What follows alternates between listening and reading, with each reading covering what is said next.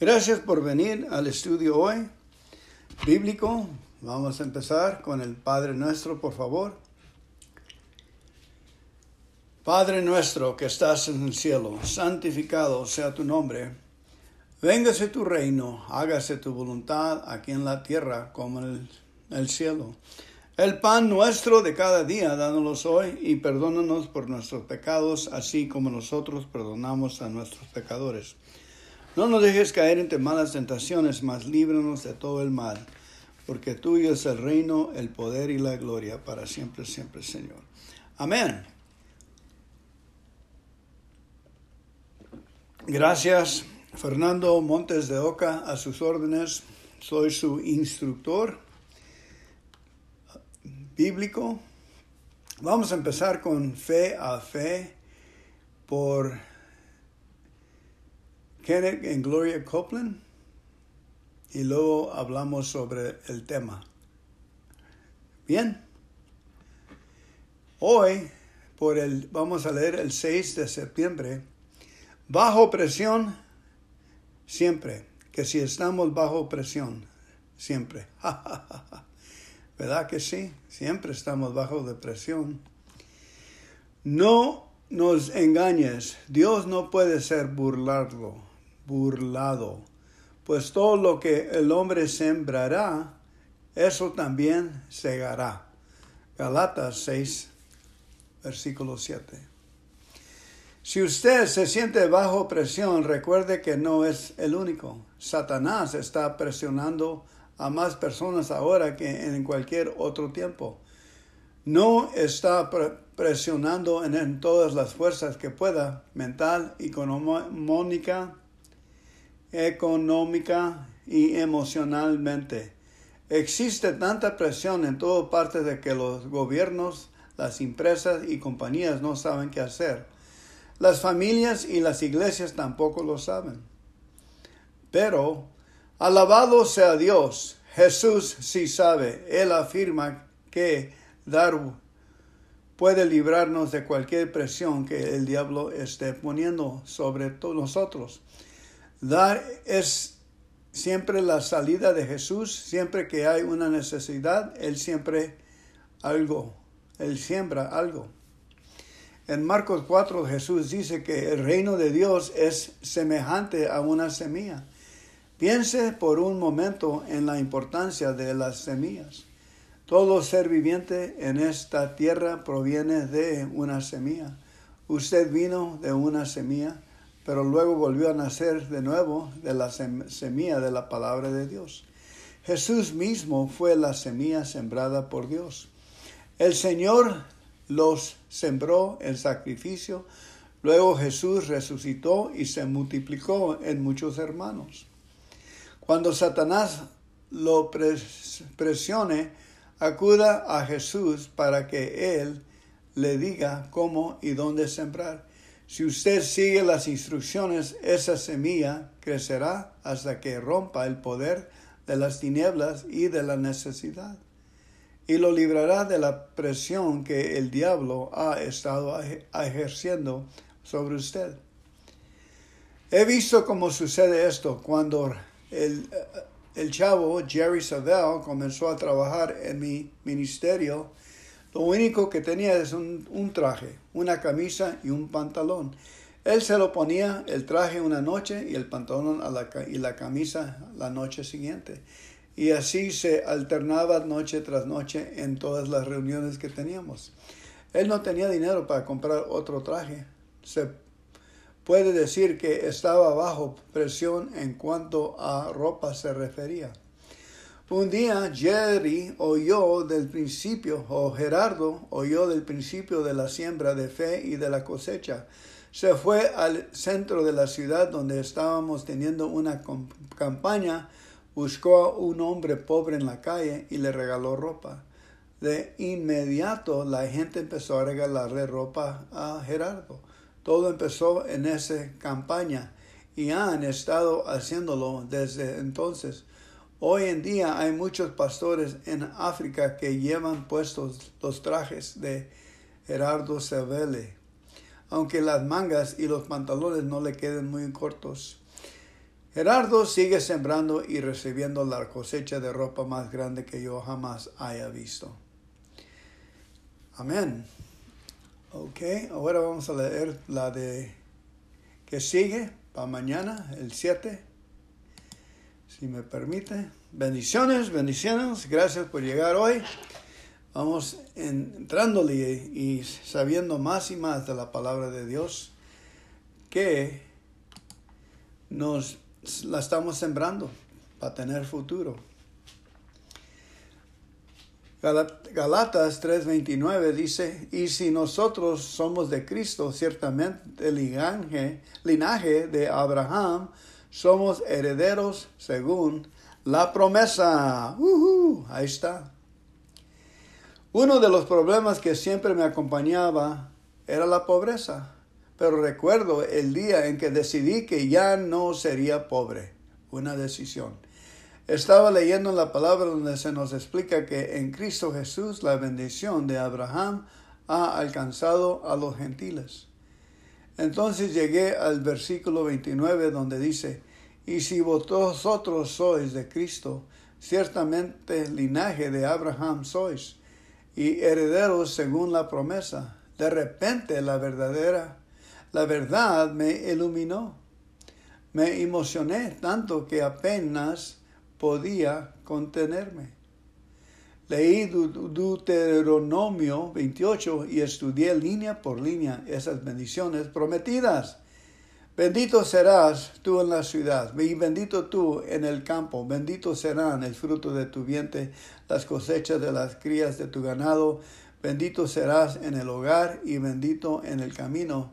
Cielo, yo tenía una fortuna. Iba a la universidad en Tulsa, Oklahoma, y vivía en una casa en la que nadie quería vivir.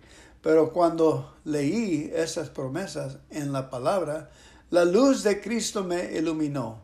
Entendí de Dios que Dios ya me había redimido de la maldición de la pobreza.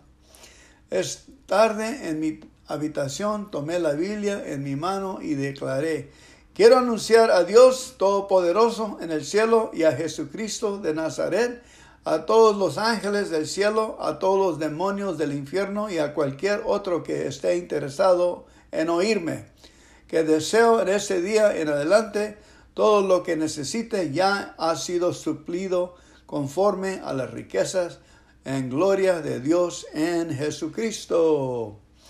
Le dije al Señor, estoy firme en tu palabra y en ti confío para que cuides de mí. Nunca le pediré dinero a nadie. Eso fue hace muchos años y nunca lo he hecho. ¿Sabe por qué?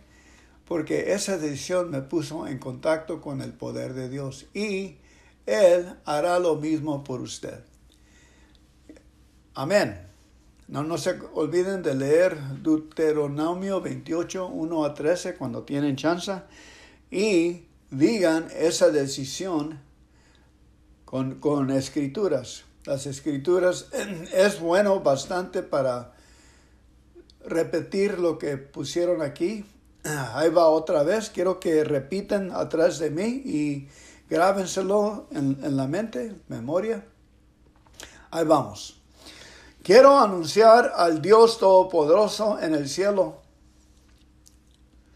a Jesucristo de Nazaret, a todos los ángeles del cielo, a todos los demonios del infierno y a cualquier otro que esté interesado en oírme. Que desde este día en adelante, todo lo que necesite ya ha sido suplido conforme a las riquezas.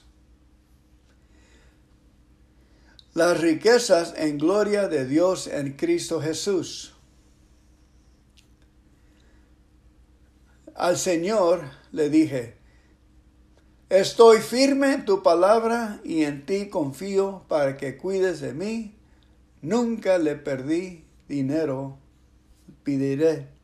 a nadie. Amén. Oh, qué bien, qué bien. Ahora vamos a leer Salmos. Salmos 6 y 7 del rey David. Dice: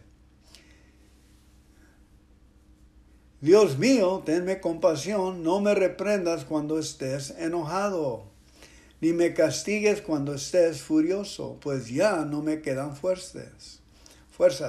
Devuélveme la salud, pues todo el cuerpo me tiembla. Dios mío, estoy muy tembloroso. ¿Cuándo vendrás en mi ayuda? Vuélvete a mirarme y sálvame. Por tu gran amor te ruego que me salves. En el mundo de los muertos nadie se acuerda de ti. Si deja que me muera, ya no podré alabarte. Ya estoy cansado de llorar. Por las noches lloro tanto que mis lágrimas empapan mi almohada. Es tanto lo que sufro que los ojos se me nublan. Por culpa de mis enemigos ya estoy perdiendo la vista. Gente malvada, apártense de mí, porque Dios ha escuchado mis ruegos y ha aceptado mi oración. Ustedes, mis enemigos, quedarán confundidos y avergonzados. En un instante huirán llenos de vergüenza. Salmo 7. Oración pidiendo justicia. Mi Dios, en ti confío. Sálvame de los que me persigan. Líbrame de todos ellos. Si no me salvas, acabarán conmigo. Me despedazarán como leones y nadie podrá librarme de ellos. Dios mío, ¿qué daño les hice? ¿Qué mal cometí? ¿Acaso le hice daño a mi amigo? ¿Acaso le quité algo a quien me maltrata sin razón? Si es así, deja que mi amigo me persiga y me alcance. Deja que me arrastre por el suelo y que me ponga en vergüenza. Dios mío, siéntate ya en tu alto trono y rodeado de las naciones. Declárame inocente, enfréntate a la furia de mis enemigos y muéstrale tu enojo. Tú, Dios mío, eres el juez de los pueblos. Júzgame y dicta mi sentencia. Pero toma en cuenta que soy inocente. Tú eres un Dios justo y conoces nuestros pensamientos. Acaba pues con los malvados para que ya no hagan lo malo, pero dale tu apoyo a la gente honrada. Dios mío, tú me das tu protección, me proteges como un escudo, tú salvas a la gente honrada, tú eres juez justo y siempre castigas a los malvados. Si estos no se arrepienten, tú afilarás tu espada y prepararás tu arco. Ya tienes listas tus armas de muerte, ya tienes listas tus flechas de fuego. Fíjense en el malvado, planea el crimen, lo comete y luego niega haberlo cometido.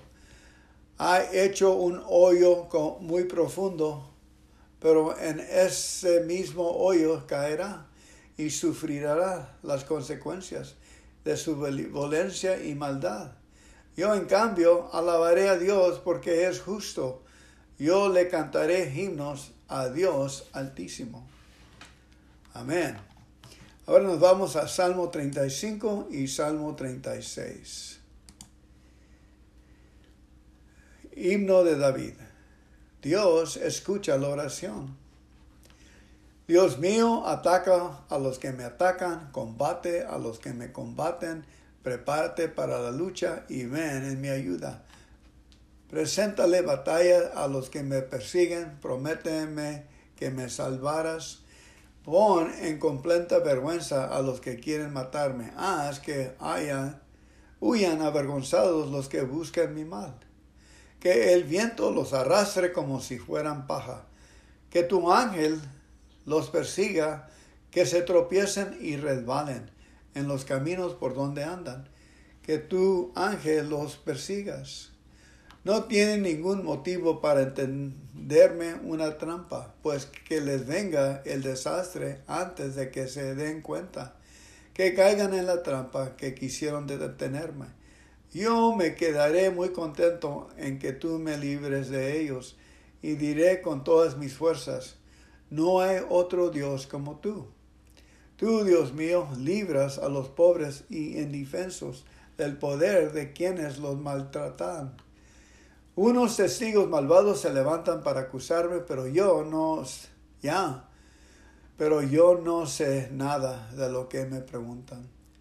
Lo que más me duele es que yo los traté bien y ahora ellos me tratan mal. Cuando se enfermaban, yo me afligía por ellos. Tan grande era mi tristeza que no comía en mi arreglada. Más bien le pedí a Dios que el enfermo fuera yo. Andaba yo muy triste con la cabeza inclinada como si hubiera muerto mi madre, mi hermano o mi amigo, pero cuando me vieron caído, esos testigos lo festejaron como si fueran unos extraños a los que yo no conociera. Se pusieron en mi contra y hablaron mal de mí, sus ojos reflejaban odio. Dios mío, ¿no piensas hacer nada? Esos malvados me quieren destruir. Sálvame la vida, que es lo único que tengo. Así te alabaré y te daré gracias delante de todo el pueblo, tu pueblo fuerte y numeroso. No dejes de que me hagan burla mis terribles enemigos. No dejes que se burlen de mí, pues no tienen por qué odiarme. No hablan de vivir en paz, sino que inventan mentiras contra la gente tranquila. Sin pensarlo dos veces dicen, tú cometiste ese crimen, nosotros mismos lo mismo. Mi Señor y Dios, tú me conoces mejor que ellos, no te alejes de mí, ni te niegues a escucharme. Despierta y defiéndeme, levántate y hazme justicia. Tú eres un Dios justo, defiéndeme como sabes hacerlo. No dejes que se burlen de mí, no les permites que digan, se cumplió nuestro deseo. Hemos acabado con él. Pon en completa vergüenza a todos los que festejan mi mal. Cubre de vergüenza y deshonra a los que me creen poco cosa. Pero haz que griten de alegría los que desean bien mi bien. Permíteles que siempre digan, Dios es muy grande, busca el bien de quien le sirve. Yo por mi parte siempre te alabaré y diré que eres un Dios bondadoso. Salmos 36. Tenía que leer Salmo 36 y 37. Ahí va. El pecador solo piensa en cómo hacer lo malo, no ve ninguna razón para respetar a Dios, se cree digno de alabanza y no reconoce su maldad. Cuando habla, miente y ofende, jamás piensa en hacer el bien. Cuando está acostado, solo piensa en hacer lo malo. No deja su mal camino, ni se aparta de la maldad. Dios mío, tu amor es tan grande que llega hasta el cielo, tan grande es tu bondad que llega hasta las nubes. Tus decisiones son justas, son firmes como las montañas y profundas como el mar. Hombres y animales están debajo tu cuidado. Dios mío, tu amor es incomparable. Bajo tu sombra protectora, todos hallamos refugio. Con la abundancia de tu casa no dejas satisfecho. Con la abundancia de tu casa nos dejas satisfechos. En tu río de bendiciones apagas nuestra sed. Solo en ti se encuentra la fuente de la vida, y solo en tu presencia podemos ver la luz. Bendice con tu amor a todos los que te aman. Salva con tu justicia a los que son sinceros. No dejes que los orgullosos me pongan en pie encima. No permitas que los malvados hagan conmigo lo que quieran. Fíjense en los malvados, han rodado por los suelos y no volverán a levantarse. Salmo 37. Triunfo del bueno, fracaso del malvado. No te enojes por causa de los malvados, ni sientas envidia de los malhechores, pues son como la hierba que al cortarla pronto se seca. Tú debes confiar en Dios, dedícate a hacer el bien. Establécete en la tierra y mantente fiel a Dios. Entrégale a Dios tu amor y Él te dará lo que más deseas. Pon tu vida en sus manos, confía plenamente en Él y actuará en tu favor. Así todos verán con claridad que tú eres juez justo y recto. Calla en presencia de Dios y espera paciente a que actúe. No te enojes por causa de los que prosperan, ni por los que hacen planes malvados. No des lugar al enojo, ni te dejes llevar por la ira. Eso es lo peor que puedes hacer. Los malvados serán destruidos, pero los que esperan en Dios recibirán la tierra prometida. Dentro de poco no habrá malvados. Podrás buscar y rebuscar, pero no encontrarás uno solo. En cambio, la gente humilde recibirá la tierra prometida y disfrutará de mucha paz. Los malvados en su enojo miran con rabia a los buenos y buscan hacerles mal.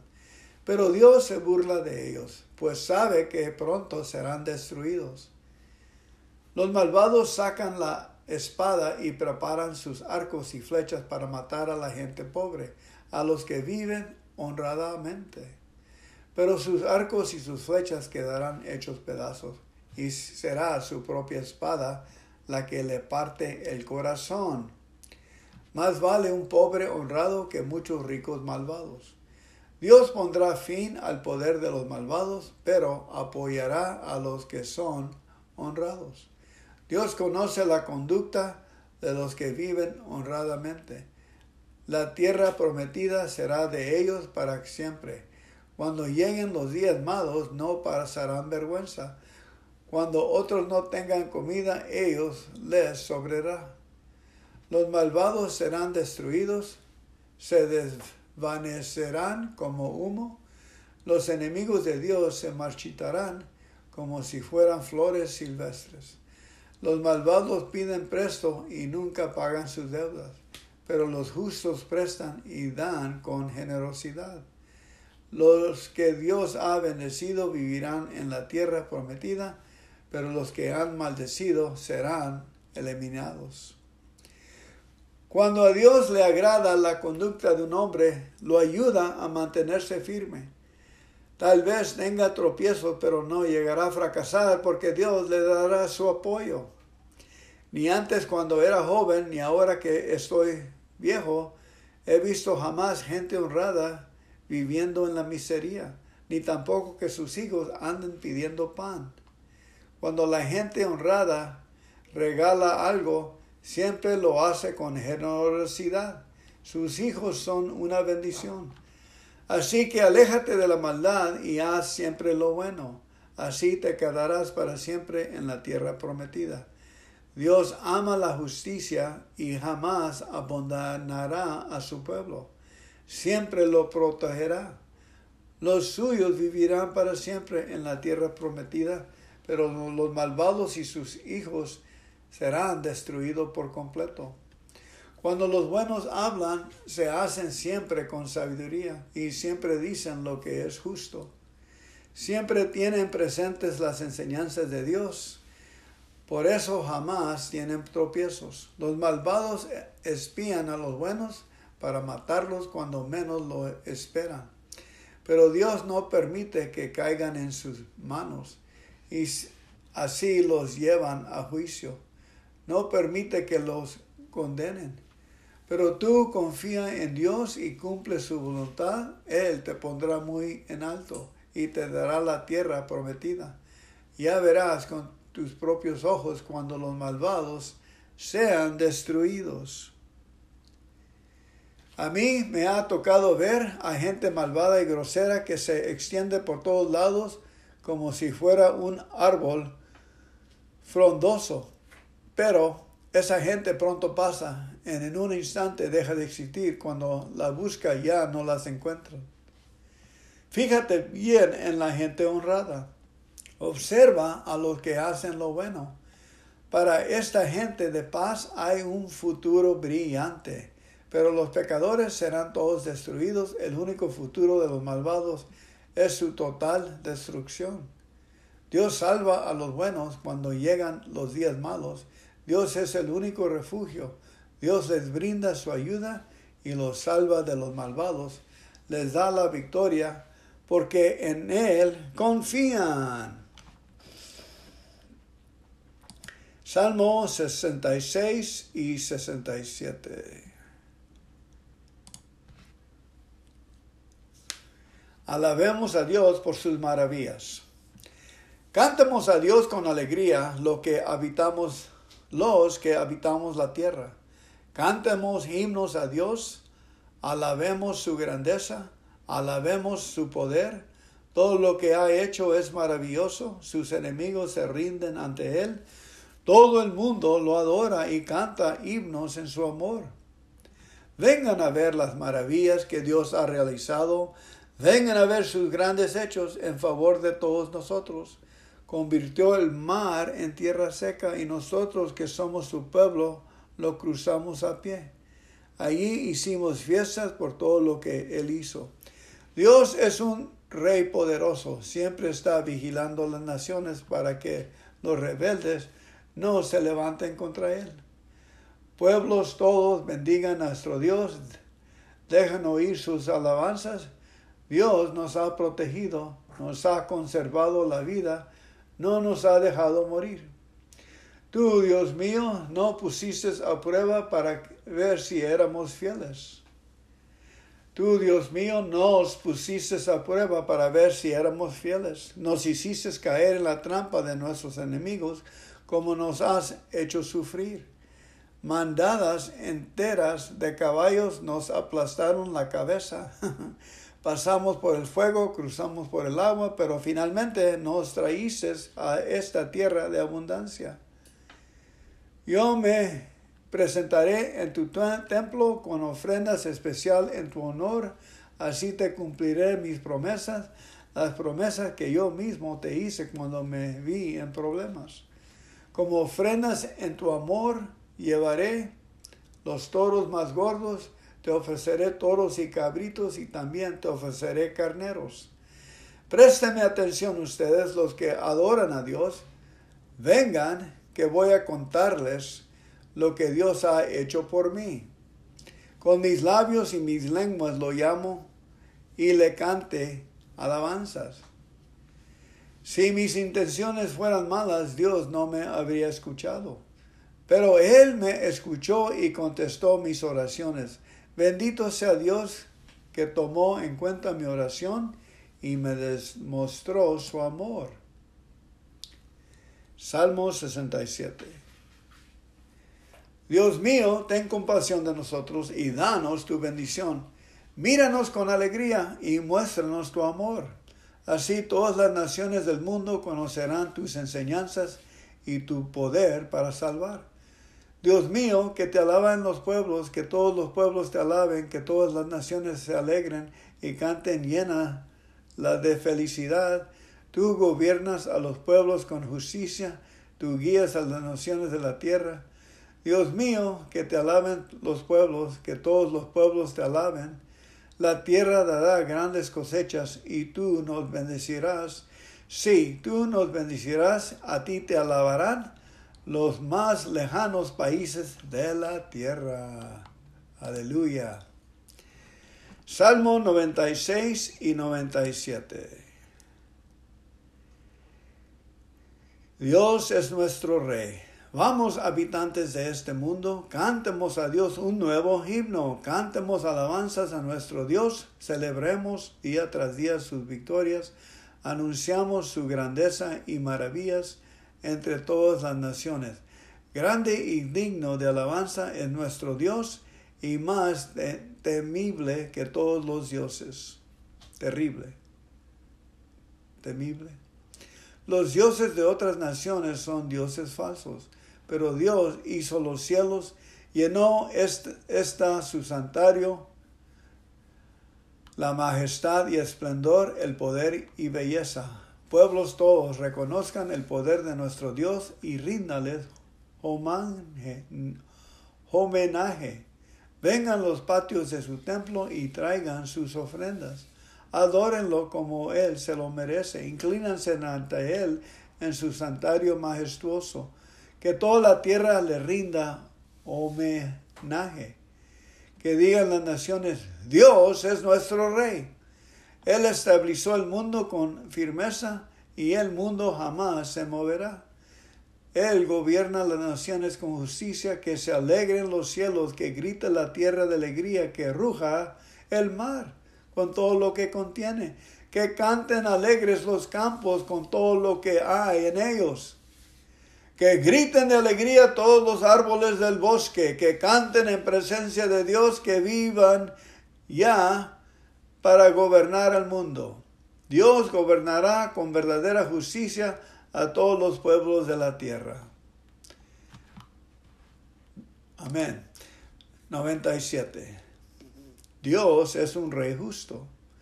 Dios es nuestro rey, que lo celebra la tierra, que lo festeja en las islas lejanas.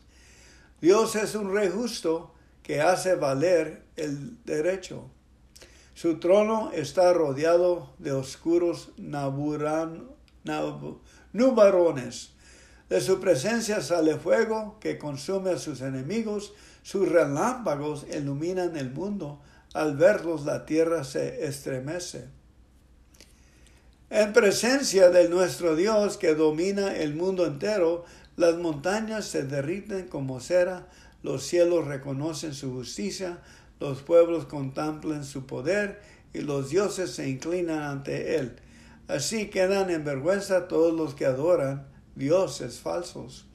Cuando lo sepan en Jerusalén y en las ciudades de Judá, todos se llenarán de alegría, porque tú eres un Dios justo. Tú eres el Dios altísimo, eres más grande que toda la tierra, eres más grande que todos los dioses. Tú amas y proteges a quienes odian el mal y te obedecen. Tú los libras de los malvados. Tú derramas luz y alegría sobre la gente honrada. Ustedes los justos, alégrense en Dios. Alábenlo porque nuestro Dios es nuestro Dios. Alábenlo. Amén. Ahora, Salmo 126 y 127.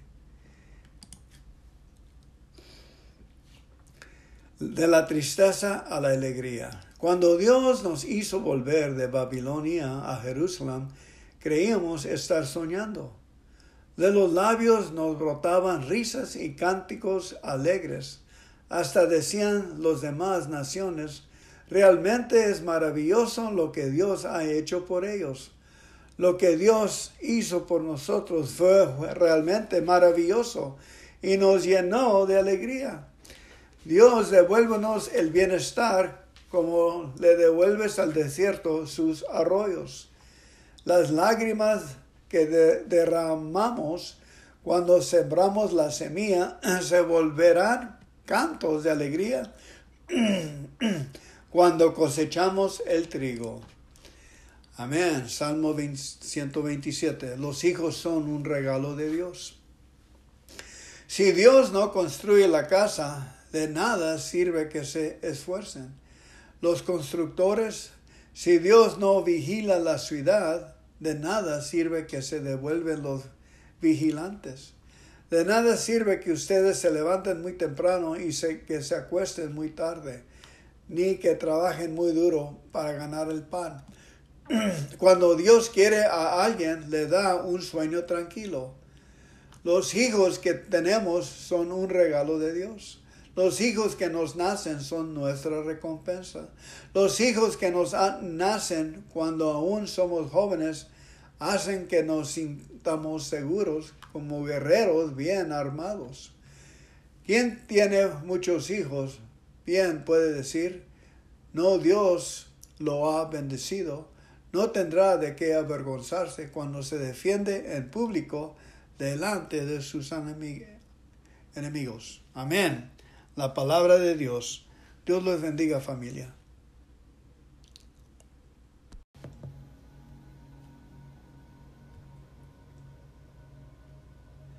Gracias por llegar al estudio hoy. Permita que Dios sea glorificado. Vamos a orar. Padre celestial que estás en el cielo, bendito, bendecido sea tu nombre. Véngase tu reino, hágase tu voluntad aquí en la tierra como en el cielo.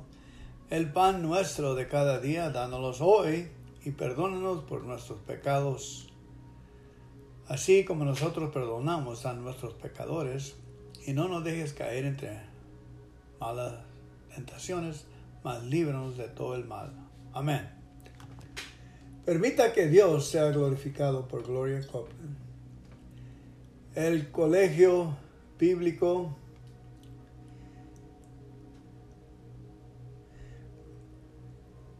Mateo 14:14 nos dice, y 15:31, Jesús bajó de la barca y vio que allí había una gran cantidad de gente. Entonces tuvo compasión de ellos y sanó a todos los que estaban enfermos.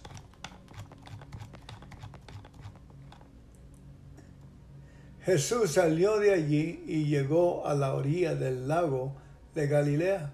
Luego subió a un cerro y se sentó. Mucha gente llevó a Jesús personas que estaban enfermas. Entre ellas había cojos, ciegos, mancos, mudos y muchos otros enfermos.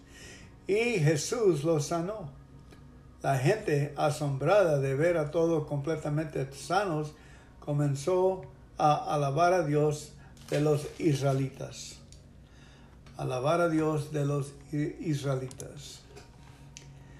La tradición religiosa enseña que Dios es glorificado cuando soportamos abnegamente el sufrimiento y la enfermedad. Pero eso no es escrito en la Biblia, pues las Escrituras enseñan que Dios es glorificado cuando los ciegos ven, los cojos andan y los mancos son sanados. En la India o en África, donde la gente desconoce estas tradiciones religiosas, cuando alguien se levanta y dice, yo vengo a ustedes como mensajeros del Dios Altísimo, la gente cree. Cuando ellos oyen decir que Jesús, el Rey de Reyes, derramó su sangre por ellos y que Dios les ha enviado un mensajero para decirles que Jesús los libertará del pecado, de la enfermedad y de la muerte, se llenan de emoción, no discuten acerca de la palabra de Dios. Entonces, ¿sabe qué sucede? La gente empieza a ser sanada, a tirar las muletas y a quitarse las bandejas. Cuando aprendemos a recibir la palabra de Dios como la hace la gente de esos lugares, lo mismo sucederá entre nosotros. Dios nos hace acepción de personas. Su palabra actúa en todos. La diferencia está en la manera en que la recibimos. Amén. Ahora vamos a leer. Eso fue el 4 de septiembre. Ahora voy a leer el 5 de septiembre.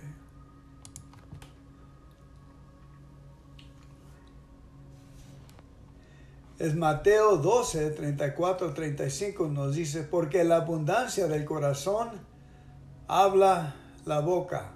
El hombre bueno del buen tesoro del corazón saca buenas cosas, y el hombre malo del mal tesoro saca malas cosas.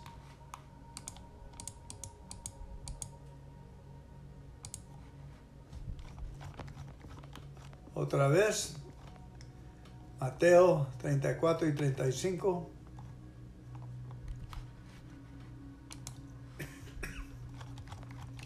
Ahí viene.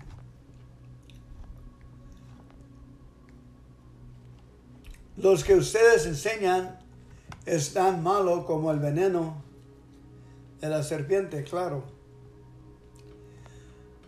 ¿Qué pasó aquí? Mateo 12. 34, 35 dice, ¿por qué de la abundancia del corazón habla la boca? El hombre bueno del buen tesoro del corazón saca buenas cosas, y el hombre malo del mal tesoro saca malas cosas. Así como las palabras no funcionan sin fe, la fe sin palabras tampoco funciona. Ambas son necesarias para activar la ley de la fe. Hay muchos creyentes que ignoran ese principio. Siempre hablan palabras de duda y de incredulidad. Luego un día se les ocurre levantarse y expresar algunas palabras de fe y con ellas esperan mover montañas, pero para su sorpresa las montañas no se mueven. ¿Por qué no se mueven? Pues como leemos en Mateo 12, 35 y 35, las palabras que vienen del corazón son las que producen resultado. La persona que dice algunas palabras de fe de vez en cuando no las está declarando de la abundancia de su corazón. Por eso no son eficaces. Eso quiere decir que usted no debería hablar palabras de fe hasta que no esté seguro de que tiene la fe para respaldarlas. ¿Pregunta? No, hablar palabras de fe es un buen ejército espiritual. Por ejemplo, en lo que concierne a la salud, en lo que concierne a la salud, si quiere recibir sanidad por fe, someta su mente a su boca a la palabra de Dios. En lugar de hablar de lo malo que se siente, repita lo que dice Isaías 53:5, lo bueno que dice, y dice: mas él, herido Jesús por nuestras rebeliones, molido por nuestros pecados, el castigo de nuestra paz fue sobre él, y por sus llagas fuimos nosotros curados. Mas él herido fue por nuestras rebeliones, fue herido, molido por nuestros pecados, el castigo de nuestra paz fue sobre él, y por su llaga fuimos nosotros curados. Al meditar más en esas palabras y repetirlas, la verdad que en ellas hay empezar a penetrar y a arraigarse en su corazón. Con el tiempo usted estará hablando de la abundancia de su corazón. Y cuando usted suceda, las circunstancias que lo rodean no importan, porque sabrá que recibir lo que ha estado pidiendo, y ni el mismo diablo podrá persuadirlo. De lo contrario, usted habrá pasado de la esperanza a la fe, entonces empezará a ver los montes moverse. Amén. Mateo 33 a 37 del capítulo 12. Un buen árbol produce buenos frutos y un mal árbol produce malos. Para saber si un árbol es bueno o malo, solo hay que fijarse en su fruto. Lo mismo sucede con la persona. Para saber si son buenas o malas, solo hay que fijarse en las cosas que hacen. Lo que ustedes enseñan es tan malo como el veneno de una serpiente.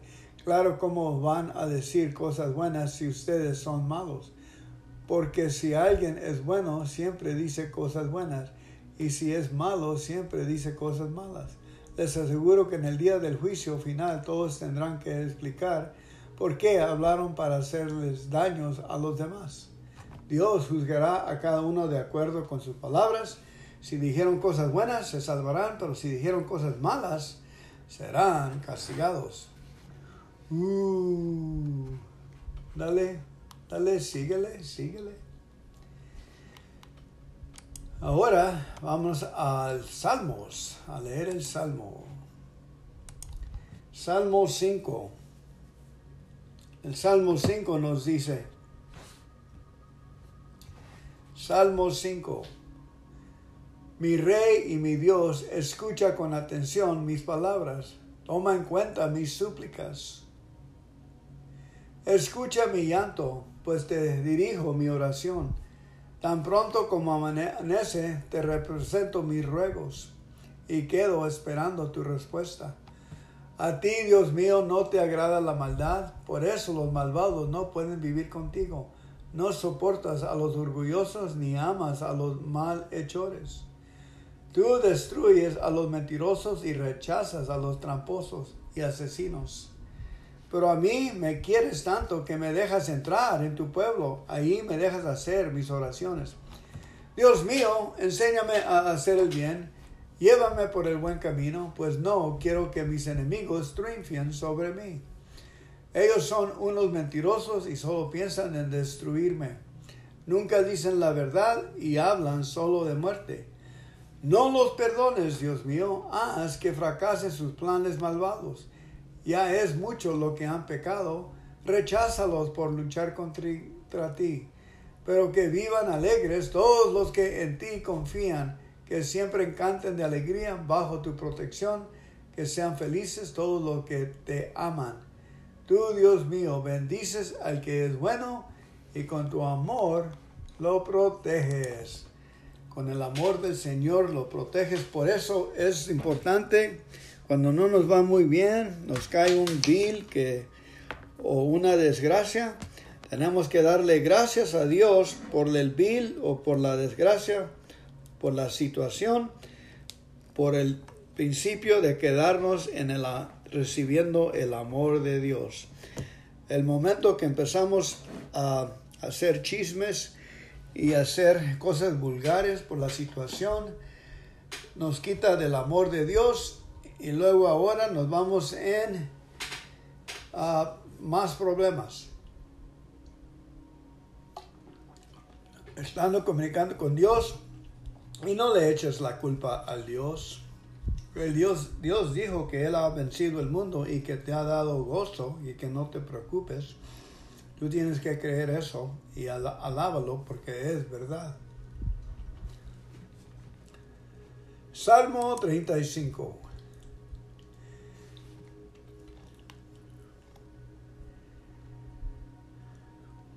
No hay otro Dios como tú. Tú, Dios nuestro, libras a los pobres y indefensos del poder de quienes los maltratan.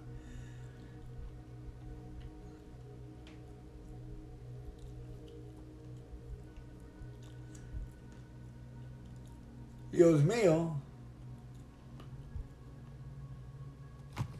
no dejes que la gente mala me hagan burla, mis terribles enemigos. No dejen que se burlen de mí, pues no tienen por qué odiarme. No hablan de vivir en paz, sino que inventan mentiras contra la gente tranquila. Sin pensar dos veces dicen, tú cometiste ese crimen, nosotros mismos lo vimos. Mi Señor y Dios, tú me conoces mejor que ellos. No te alejes de mí, ni te niegas a escucharme. Despierta y defiéndeme. Levántate y hazme justicia. Tú eres un Dios justo. Defiéndeme como sabes hacerlo. No dejes que se burlen de mí. No les permitas que digan, se cumplió nuestro deseo, hemos acabado con él. Pon en completa vergüenza a todos los que festejan mi mal. Cubre de vergüenza y deshonra a los que me creen poca cosa. Pero haz que griten de alegría los que desean mi bien. Permíteles que siempre digan, Dios es muy grande, busca el bien de quien le sirve. Yo por mi parte siempre te alabaré y diré que eres un Dios de bondad. Amén. Ahora nos vamos a Salmo 65. Dios mío, que vives en el monte Sión, tú mereces nuestras alabanzas, mereces que te cumplamos la promesa que te hacemos. Tú escuchas nuestra oración.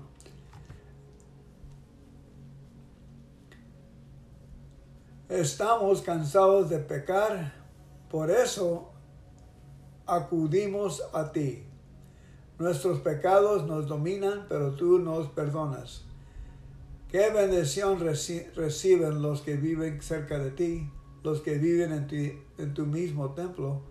Quedamos satisfechos por el alimento que de ti recibimos, nuestro Dios y Salvador. Tú nos respondes dándonos la victoria. Gente de pueblos lejanos pone en ti su confianza. Así hacen los que viven más allá del mar. Tú con tu poder y tu fuerza formaste las montañas, calmaste el refugio de los mares, calmaste el estruendo de sus olas, calmaste el alboroto de los pueblos. Los que viven en países lejanos tiemblan de miedo al ver tus grandes maravillas. Del oriente al occidente, que haces que la gente grite de alegría. Tú, quien cuidas de la tierra, la empapas con abundante lluvia y riegas los sembrados. Para que den muchos frutos, con la lluvia aflojas la tierra y la preparas para la siembra. Llenas de agua los grandes arroyos y haces brotar nuevas ramas. Así dejas listo el campo para que todos tengan trigo.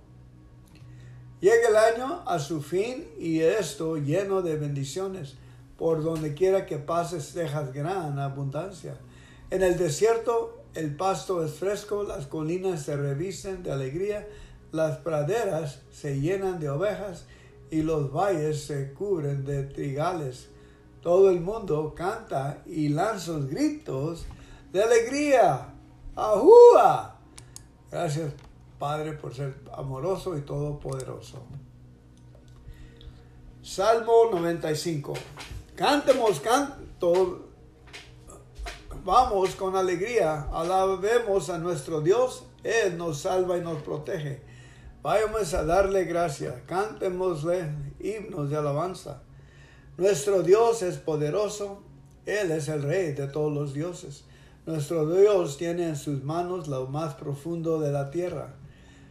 Suyas son las montañas más altas, suyos son el mar y la tierra, pues Él mismo los creó. Vamos, adorémosla de rodillas a nuestro Dios y Creador. Pertenecemos a Dios, nosotros somos su pueblo. Él es nuestro pastor y nosotros somos su rebaño. Estamos bajo su cuidado. Si hoy escuchamos su voz, no seamos tercos, como cuando nos rebelamos en el desierto cerca de Masa. Dios dice, en aquella ocasión tus antepasados me pusieron a prueba. A pesar de lo que vieron lo que hice, durante 40 años estuve muy enojado contra ellos. Y al fin les hice ver que vivían en el error, pues no obedecían mis mandamientos. Por eso yo, enojado, decidí, no voy a permitirles entrar en la tierra prometida, donde los habría hecho de descansar. Salmo 125.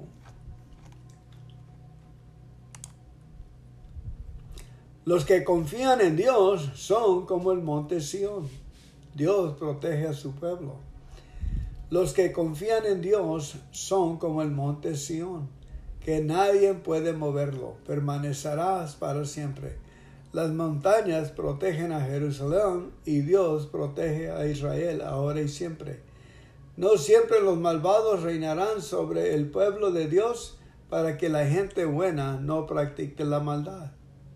Dios mío, trae bien a la gente de buen corazón, pero deja que sean destruidos juntos con los malhechores, los que prefieren hacer lo malo. Que haya paz en Israel. Amén y amén. La palabra de nuestro Señor Padre. Gracias, familia. Pásenle un buen tiempo. Dios los bendiga. Gracias por venir a la lectura hoy. Vamos a leer capítulos de Juan y capítulos de Primero de Juan. Vamos a orar. Padre Celestial, Majestad, te damos gracias, Señor. Te entregamos nuestro tiempo, nuestras voces, nuestros oídos, nuestros corazones. Nos sometimos ahorita a tu presencia, a tu voluntad, y nos quedamos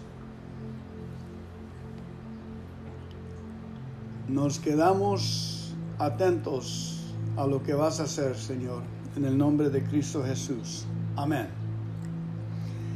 Jesús, el camino al Padre. Jesús, el camino al Padre. No se angustien.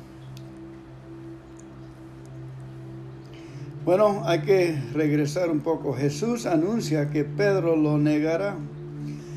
Simón Pedro le preguntó a Jesús: Señor, ¿a dónde vas? ¿A dónde yo voy? Le contestó Jesús: no puedes seguirme ahora, pero me seguirás después. Pedro le dijo: Señor, ¿por qué no puedo seguirte ahora? Estoy dispuesto a dar mi vida por ti. Lo que Jesús le hubiera respondido: cuando me ponen en la cruz y me levanto en 3 días, luego vas a saber cómo seguirme. Pero Jesús le dijo: ¿de veras estás dispuesto a dar tu vida por mí? Pues te aseguro que antes que cante el gallo, me negarás 3 veces. Pero no se angustien ustedes, confíen en Dios y confíen también en mí. En la casa de mi Padre hay muchos lugares donde vivir. Si no fuera así, yo no les hubiera dicho que voy a prepararles un lugar. Y después de irme y de prepararles un lugar, vendré otra vez para llevarlos conmigo, para que ustedes estén en el mismo lugar en donde yo voy a estar. Ustedes saben el camino que lleva a donde yo voy. Tomás le dijo a Jesús: Señor, no sabemos a dónde vas. ¿Cómo vamos a saber el camino? Jesús le contestó: yo soy el camino, la verdad y la vida. Solamente por mí se puede llegar al Padre. Si ustedes me conocen a mí, también conocerán a mi Padre, y yo lo conocen, y ya lo conocen desde ahora, pues lo han estado viendo. Felipe le dijo entonces: Señor, déjanos ver al Padre y con eso nos basta. Jesús le contestó: Felipe, hace tanto tiempo que estoy con ustedes y todavía no me conoces. El que me ve a mí, ve al Padre. ¿Por qué me dices que les deje ver al Padre? ¿No crees que yo estoy en el Padre y el Padre está en mí? Las cosas que les digo, no las digo por mi propia cuenta. El Padre que vive en mí es el que hace su propio trabajo. Créanme que yo estoy en el Padre y el Padre está en mí. Si no crean, al menos por lo que hago. Les aseguro que el que cree en mí hará también las obras que yo hago, y hará otras todavía más grandes, porque yo voy a donde está el Padre. Y todo lo que ustedes pidan en mi nombre, yo lo haré, para que por el Hijo se muestre la gloria del Padre. Yo haré cualquier cosa que en mi nombre ustedes me pidan. Jesús promete enviar el Espíritu Santo. Si ustedes me aman, obedecerán mis mandamientos, y yo le pediré al Padre que les mande otro defensor, el Espíritu de la verdad, para que esté siempre con ustedes. Los que son del mundo no lo pueden recibir porque no lo ven ni lo conocen, pero ustedes lo conocen porque Él está con ustedes y permanecerá siempre en ustedes. No los voy a dejar abandonados, volveré para estar con ustedes. Dentro de poco, los que son del mundo ya no me verán, pero ustedes me verán y vivirán porque yo vivo. En aquel día ustedes se darán cuenta de que yo estoy en mi Padre y ustedes están en mí y yo en ustedes. El que recibe mis mandamientos y los obedece demuestra de que de veras me ama. Y mi Padre amará al que me ama, y yo también lo amaré y me mostraré a él. Judas, el Iscariote, le preguntó: Señor, ¿por qué vas a mostrarte a nosotros y no a la gente del mundo? Jesús le contestó: el que me ama hace caso de mi palabra, y mi Padre lo amará, y mi Padre y yo vendremos a vivir con él. El que no me ama no hace caso de mis palabras. Las palabras que ustedes están escuchando no son mías, sino del Padre que me ha enviado. Les estoy diciendo todo esto mientras estoy con ustedes, pero el Espíritu Santo, el defensor que el Padre va a enviar en mi nombre, les enseñará todas las cosas y les recordará todo lo que les he dicho. Al irme les dejo la paz, les doy mi paz, pero no se la doy como la dan los que son del mundo. No se angustien ni tengan miedo. Ya me oyeron decir que me voy y que vendré para estar otra vez con ustedes. Si de veras me amarán, se habrían alegrado al saber que voy al Padre, porque Él es más que yo. Les digo esto de antemano para que cuando sucede, entonces crean. Ya no hablaré mucho con ustedes porque viene el que manda en este mundo, aunque no tiene ningún poder sobre mí. Así tiene que ser para que el mundo sepa que yo amo al Padre y que hago lo que Él me ha mandado. Levántense, vámonos de aquí. Capítulo 15, la vid verdadera. Jesús continuó: Yo soy la vid verdadera y mi Padre es el que la cultiva. Si una de mis ramas no da uvas, la corta, pero si da uvas, la poda y la limpia para que dé más. Ustedes ya están limpios por las palabras que les he dicho. Sigan unidos a mí como yo sigo unidos a ustedes. Una rama no puede dar uvas de sí misma si no están unidas a la vid. De igual manera, ustedes no pueden dar fruto si no permanecen unidos a mí. Yo soy la vid y ustedes son las ramas. El que permanece unido a mí y yo unido a él, da mucho fruto, pues sin mí no pueden ustedes hacer nada. El que no permanece unido a mí será echado fuera y se secará como las ramas que se recogen y se queman en el fuego.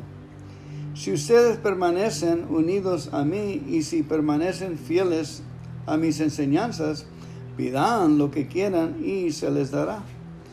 Mi Padre recibe honor cuando ustedes dan mucho fruto y llegan así a ser verdaderos discípulos míos. Yo los amo a ustedes como el Padre me ama a mí.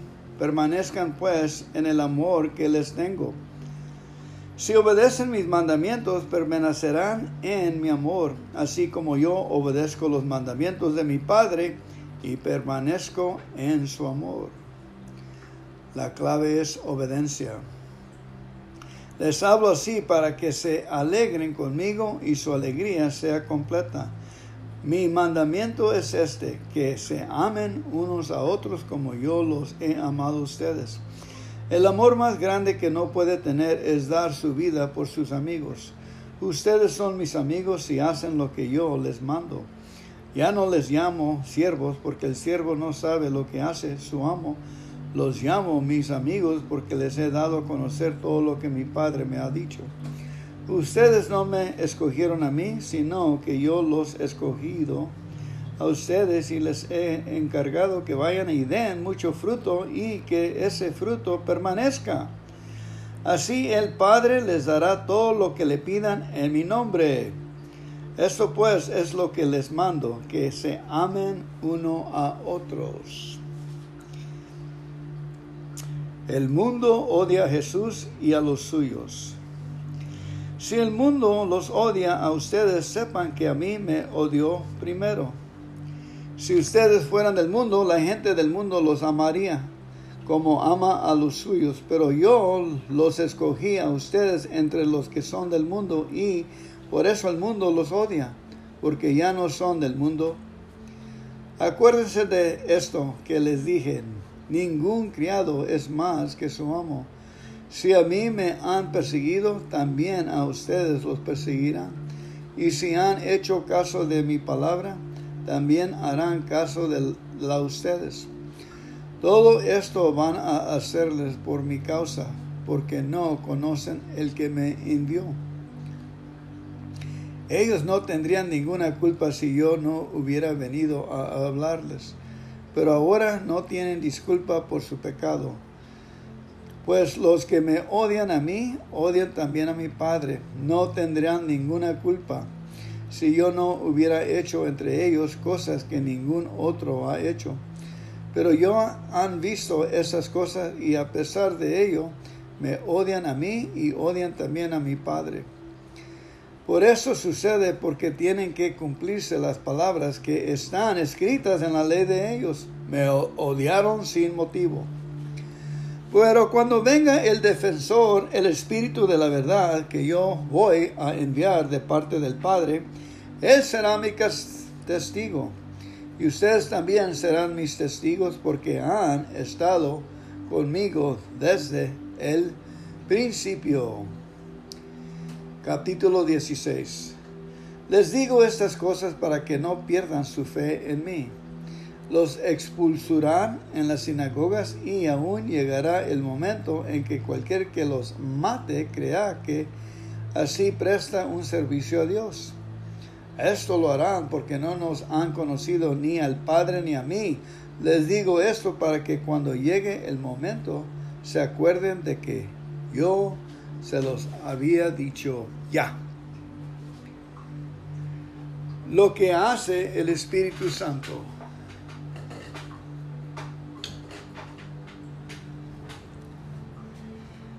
Les digo, no les dije esto desde un principio porque yo estaba con ustedes.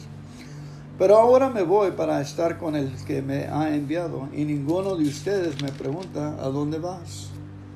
Al contrario, se han puesto muy tristes porque les he dicho estas cosas. Pero les digo la verdad, es mejor para ustedes que yo me vaya, porque si no me voy, el defensor no vendrá para estar con ustedes. Pero si me voy, yo se lo enviaré.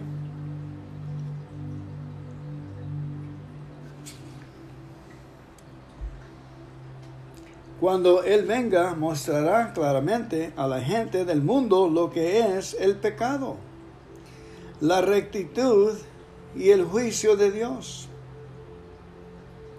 El pecado se mostrará en que ellos no creen en mí, la rectitud en que yo voy al Padre y ustedes ya no me verán, y el juicio en que yo ha sido condenado,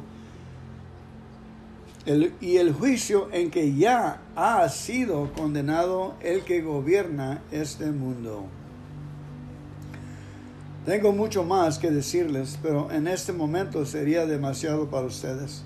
Cuando venga el Espíritu de la verdad, Él los guiará a toda verdad, porque no hablará por su propia cuenta, sino que dirá todo lo que oye, y les hará saber las cosas que van a suceder. Él me honrará a mí porque recibirá de lo que es mío y se lo dará a conocer a ustedes. Todo lo que el Padre tiene es mío también. Por eso dije que el Espíritu recibirá de lo que es mío y se los dará a conocer a ustedes. Dentro de poco ustedes ya no me verán, pero un poco más tarde me volverán a ver. Entonces algunos de sus discípulos se preguntaron uno a otros, ¿qué quiere decir con esto? Nos dice que dentro de poco ya no lo veremos y que en un poco más tarde lo volveremos a ver. ¿Y qué es? ¿Por qué se va a donde está el Padre? Quiere decir que con eso de dentro de poco no entendemos de qué está hablando. Jesús se dio cuenta de que querían hacerle preguntas y le dijo, yo les he dicho que dentro de poco ya no me verán y que en un poco más tarde me volverán a ver. ¿Es esto lo que se están preguntando ustedes? Les aseguro que ustedes llorarán y estarán tristes mientras que la gente del mundo se alegrará. Sin embargo, aunque ustedes estén tristes, su tristeza se convertirá en alegría. Cuando una mujer da a dar luz, se aflige porque le ha llegado la hora. Pero después de que nace la criatura, se olvida del dolor a causa de la alegría de que hay nacido un niño en el mundo. Así también ustedes se aflijan ahora, pero yo volveré a verlos y entonces su corazón se llenará de alegría, una alegría que nadie les podría quitar. En aquel día ya no me preguntarán nada. Les aseguro que el Padre les dará todo lo que pidan en mi nombre. Hasta ahora ustedes no han pedido nada en mi nombre. Pidan y recibirán para que su alegría sea completa. Jesucristo, vencedor del mundo. Les he dicho estas cosas poniéndoles comparaciones, pero vendrá la hora en que ya no les pondré más comparaciones, sino que les hablaré claramente acerca del Padre. Aquel día ustedes le pedirán en mi nombre, y no digo que yo voy a rogar por ustedes al Padre, porque el Padre mismo los ama porque ustedes me aman a mí, y porque han creído que yo he venido de Dios. Salí de la presencia del Padre para venir a este mundo, y ahora dejo el mundo para volver al Padre. Entonces dijeron sus discípulos: ahora sí estás hablando claramente, sin usar comparaciones. Ahora vemos que sabes todas las cosas y que no hay necesidad de que nadie te haga preguntas. Por esto creemos que has venido de Dios.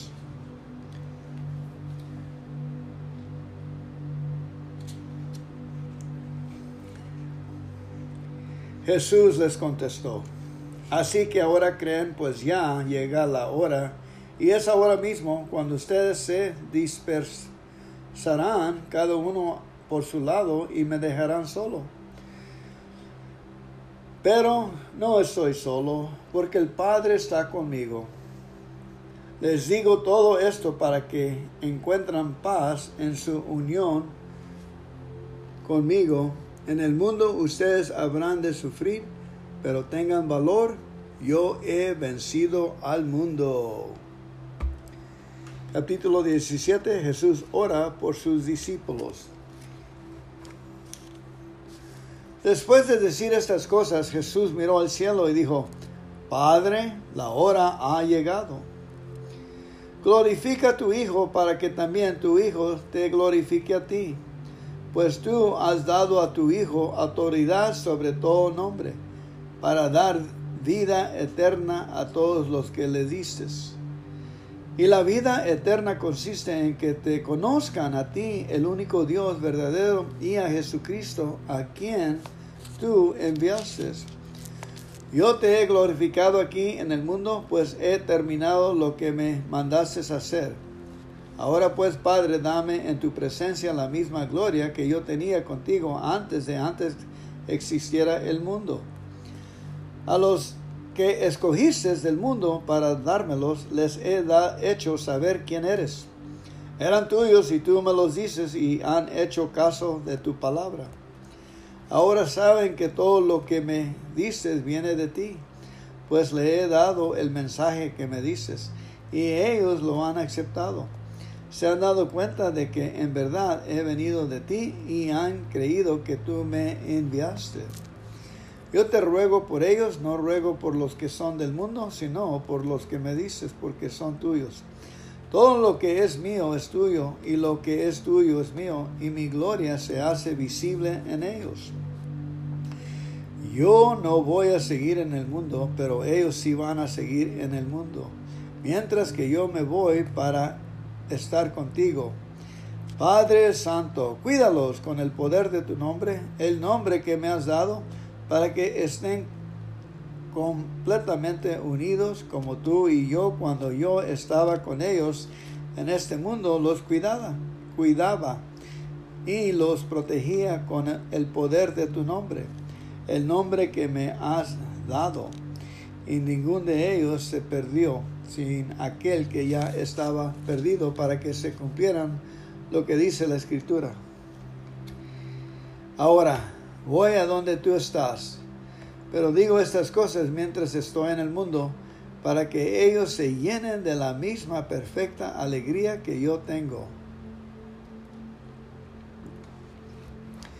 Yo les he comunicado tu palabra, pero el mundo los odia porque ellos no son del mundo, como tampoco yo soy del mundo.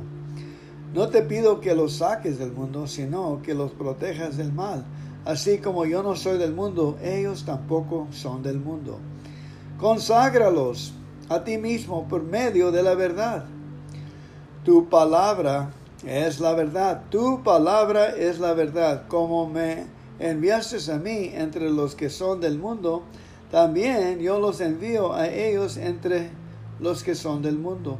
Y por causa de ellos me consagro a mí mismo, para que también ellos sean consagrados por medio de la verdad. No te ruego solamente por eso, sino también por los que después han de creer en mí al oír el mensaje de ellos. Te pido que todos ellos estén completamente unidos, que sean una sola cosa, en unión con nosotros, oh Padre, así como tú estás en mí y yo estoy en ti, que estén completamente unidos para que el mundo crea que tú me enviaste. Les he dado la misma gloria que tú me dices para que sean una sola cosa, así como tú y yo somos una sola cosa. Yo en ellos y tú en mí, para que lleguen a ser perfectamente uno y que así el mundo pueda darse cuenta de que tú me enviaste y que los amas tanto como me amas a mí. Padre, tú me los dices y quiero que estén conmigo donde yo voy a estar, para que vean mi gloria, la gloria que me has dado, porque me has amado desde antes que el mundo fuera hecho. Oh Padre justo, los que son del mundo no te conocen, pero yo te conozco y esos también saben que tú me enviaste. Les he dado a conocer quién eres y aún seguiré haciéndolo, para que el amor que me tienes esté en ellos y para que yo mismo esté en ellos.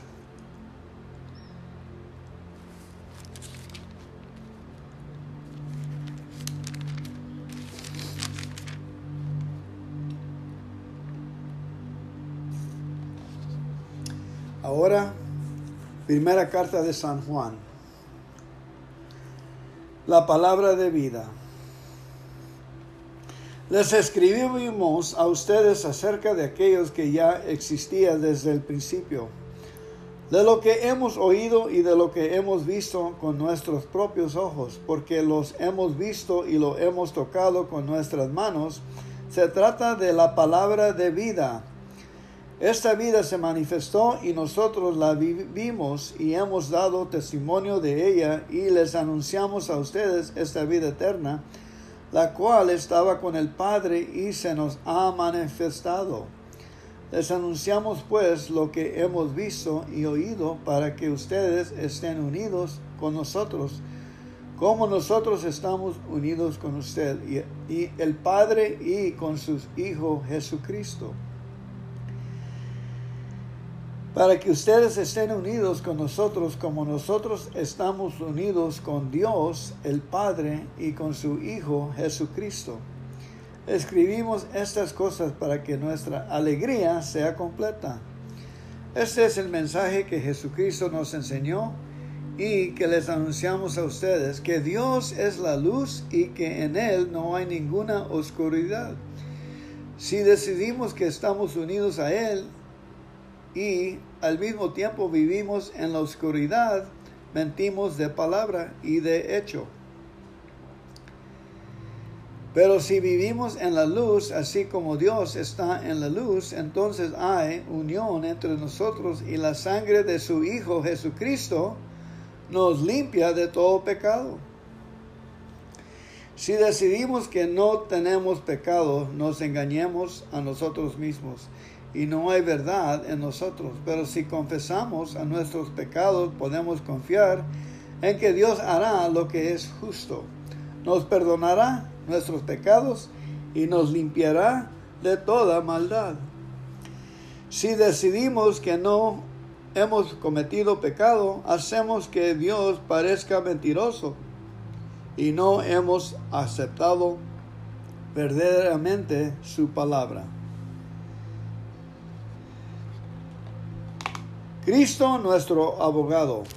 Capítulo 2.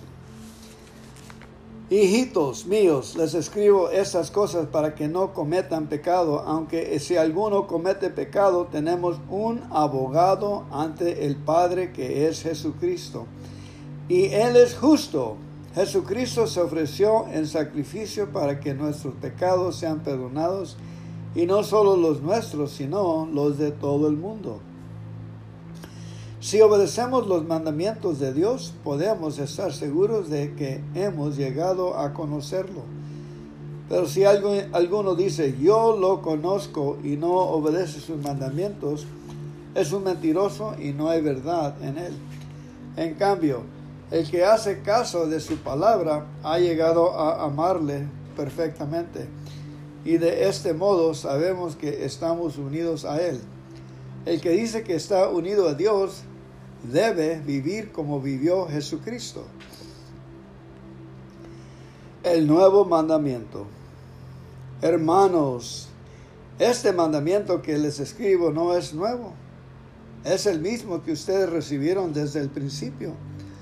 Este mandamiento antiguo es el mensaje que ya oyeron. Y, sin embargo, esto que les escribo es un mandamiento nuevo, que es verdad tanto en Cristo como en ustedes, porque la oscuridad va pasando y ya brilla la luz verdadera. Si alguno dice que está en la luz, pero odia a su hermano, todavía está en la oscuridad. El que ama a su hermano vive en la luz, y no hay nada que lo haga caer en pecado. Pero el que odia a su hermano vive y anda en la oscuridad y no sabe a dónde va, porque la oscuridad lo ha dejado ciego. Hijitos, les escribo a ustedes porque Dios,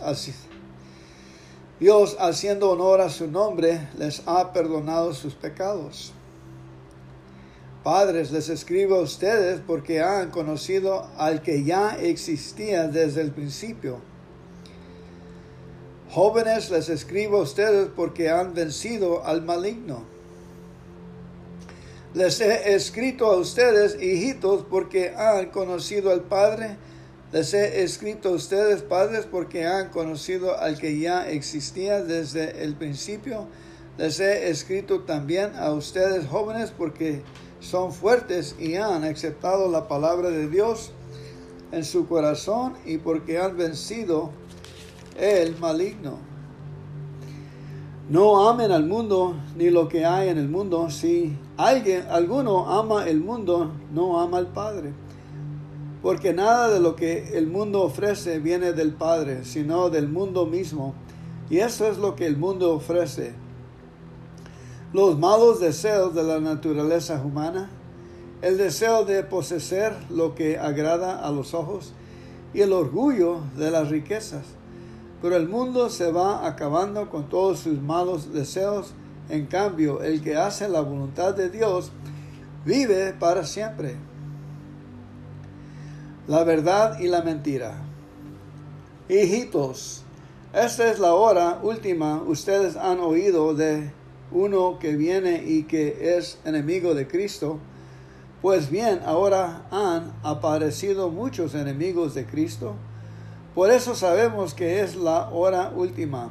Ellos salieron de entre nosotros, pero en realidad no eran de los nuestros, porque si lo hubieran sido, se habrían quedado con nosotros. Pero sucedió así para que se viera claramente que no todos son de los nuestros. Cristo le ha dado a ustedes el Espíritu Santo, y todos ustedes tienen conocimiento. Les escribo pues, no porque no conozcan la verdad, sino porque la conocen, y ustedes saben que ninguna mentira puede venir de la verdad. ¿Quién es el mentiroso? Precisamente el que dice que Jesús no es el Mesías. Ese es el enemigo de Cristo, pues niega tanto al Padre como al Hijo. Cualquier que niega al Hijo tampoco tiene al Padre. Pero el que se declara a favor del Hijo tiene también al Padre. Por eso guarden ustedes en su corazón el mensaje que oyeron desde el principio. Y si lo que oyeron desde el principio queda en su corazón, también ustedes permanecerán unidos con el Hijo y con el Padre. Eso es precisamente lo que nos ha prometido Jesucristo, la vida eterna. Les estoy escribiendo acerca de quienes tratan de engañarlos, pero ustedes tienen el Espíritu Santo que Jesucristo les ha dado y no necesitan que nadie les enseñe, porque el Espíritu mismo les enseña todas las cosas y sus enseñanzas son verdad y no mentira. Permanezcan unidos a Cristo conforme a lo que el Espíritu les ha enseñado. Ahora, hijitos, permanezcan unidos a Cristo para que tengamos confianza cuando Él aparezca y no sentimos vergüenza delante de Él cuando venga.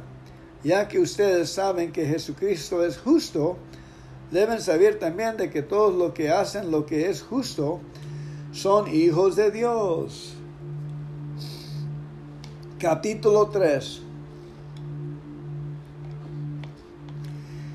Hijos de Dios. Miren cuánto nos ama Dios el Padre, que se nos puede llamar hijos de Dios, y lo somos. Por eso los que son del mundo no nos conocen, pues no han conocido a Dios. Queridos hermanos, ya somos hijos de Dios, y aunque no sabemos todavía lo que seremos después, sabemos que cuando Jesucristo aparezca, seremos como Él, porque lo veremos tal como es.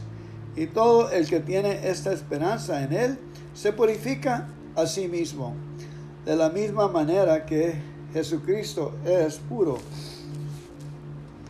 Pero todo el que comete pecado comete maldad, pues pecar es cometer maldad. Ustedes ya saben que Jesucristo vino al mundo para quitar los pecados, y que Él no tiene pecado alguno. Así pues, todo el que permanece unido a Él no peca, pero todo el que peca no ha visto ni lo ha conocido. Hijitos míos, que nadie los engañe. El que practica la justicia es justo, como Él es justo. Pero el que practica el pecado es del diablo, porque el diablo peca desde el principio. Precisamente para esto ha venido el Hijo de Dios, para deshacer lo hecho por el diablo. Ninguno que sea hijo de Dios practica el pecado, porque tiene la vida de Dios, le ha dado, y no puede pecar porque es Dios, porque es hijo de Dios. Se sabe quién son hijos de Dios y quiénes son hijos del diablo, porque cualquiera que no hace el bien o no ama a su hermano no es de Dios. Amémonos unos a otros. Este es el mensaje que han oído desde ustedes desde el principio, que nos amemos unos a otros. No seamos como Caín, que era del maligno y mató a su hermano. ¿Y por qué lo mató? Porque sus hechos de Caín eran malos y los de su hermano buenos. Hermanos míos, no se extrañen si los que son del mundo los odian. Nosotros hemos pasado de la muerte a la vida, y lo sabemos porque amamos a nuestros hermanos. El que no ama aún está muerto. Todo el que odia a su hermano es un asesino, y ustedes saben que ningún asesino puede tener vida eterna en sí mismo. Conocemos lo que es el amor, porque Jesucristo dio su vida por nosotros. Así también nosotros debemos dar la vida por nuestros hermanos. Pues si uno es rico y ve que su hermano necesita ayuda, pero no se le da, ¿cómo puede tener amor de Dios en su corazón? Hijitos míos, que nuestro amor no sea solamente de palabra, sino que se demuestre con hechos. De esta manera sabremos que somos de la verdad y podremos sentirnos seguros delante de Dios. Pues si nuestro corazón nos acusa de algo, Dios es más grande que nuestro corazón y lo sabemos todos. Queridos hermanos, Si nuestro corazón no nos acusa, tenemos confianza delante de Dios. Y Él nos dará todo lo que pedimos porque obedecemos sus mandamientos y hacemos lo que les agrada. Y sus mandamientos es que creamos en su Hijo Jesucristo y que nos amemos uno a otro como Él nos mandó. Los que obedecen sus mandamientos viven en Él y Él vive en ellos. Y en esto sabemos que Él vive en nosotros por el Espíritu que nos ha dado. Capítulo 4. Queridos hermanos, no crean ustedes a todos los que dicen estar inspirados por Dios, sino pongan a la prueba a ver si el espíritu que hay en ellos es de Dios o no, porque el mundo está lleno de mentirosos que dicen hablar de parte de Dios. De esta manera pueden ustedes saber quién tiene el Espíritu de Dios. Todo el que reconoce que Jesucristo vino como hombre verdadero tiene el Espíritu de Dios. El que no reconoce así a Dios no tiene el Espíritu de Dios.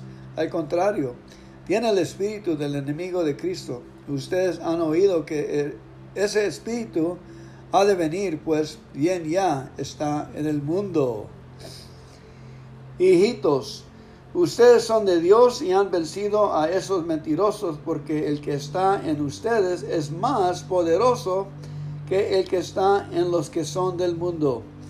Ellos son del mundo, por eso hablan de las cosas del mundo, y los que son del mundo lo escuchan. En cambio, nosotros somos de Dios. El que conoce a Dios nos escucha, pero el que no es de Dios no nos escucha. En esto, pues, podemos conocer quién tiene el espíritu de la verdad y quién tiene el espíritu del engaño. Dios es amor. Queridos hermanos, debemos amarnos unos a otros, porque el amor viene de Dios. Todo el que ama es hijo de Dios y conoce a Dios. El que no ama no ha conocido a Dios, porque Dios es amor. Dios mostró su amor así a nosotros al enviar a su Hijo único al mundo para que tengamos vida por Él. El amor consiste en esto, no en que nosotros hayamos amado a Dios, sino en que Él nos amó a nosotros y envió a su Hijo para que, ofriéndose en sacrificio, nuestros pecados quedarán perdonados. Queridos hermanos, si Dios nos ha amado así, nosotros también debemos amarnos unos a otros. A Dios nunca lo ha visto nadie, pero si nos amamos unos a otros, Dios vive en nosotros y su amor se hace realidad en nosotros. La prueba de que nosotros vivimos en Dios y de que Él vive en nosotros es que nos ha dado su Espíritu. Y nosotros mismos hemos visto y declaramos que el Padre envió a su Hijo para salvar al mundo. Cualquiera que reconozca que Jesús es el Hijo de Dios, vive en Dios y Dios en Él.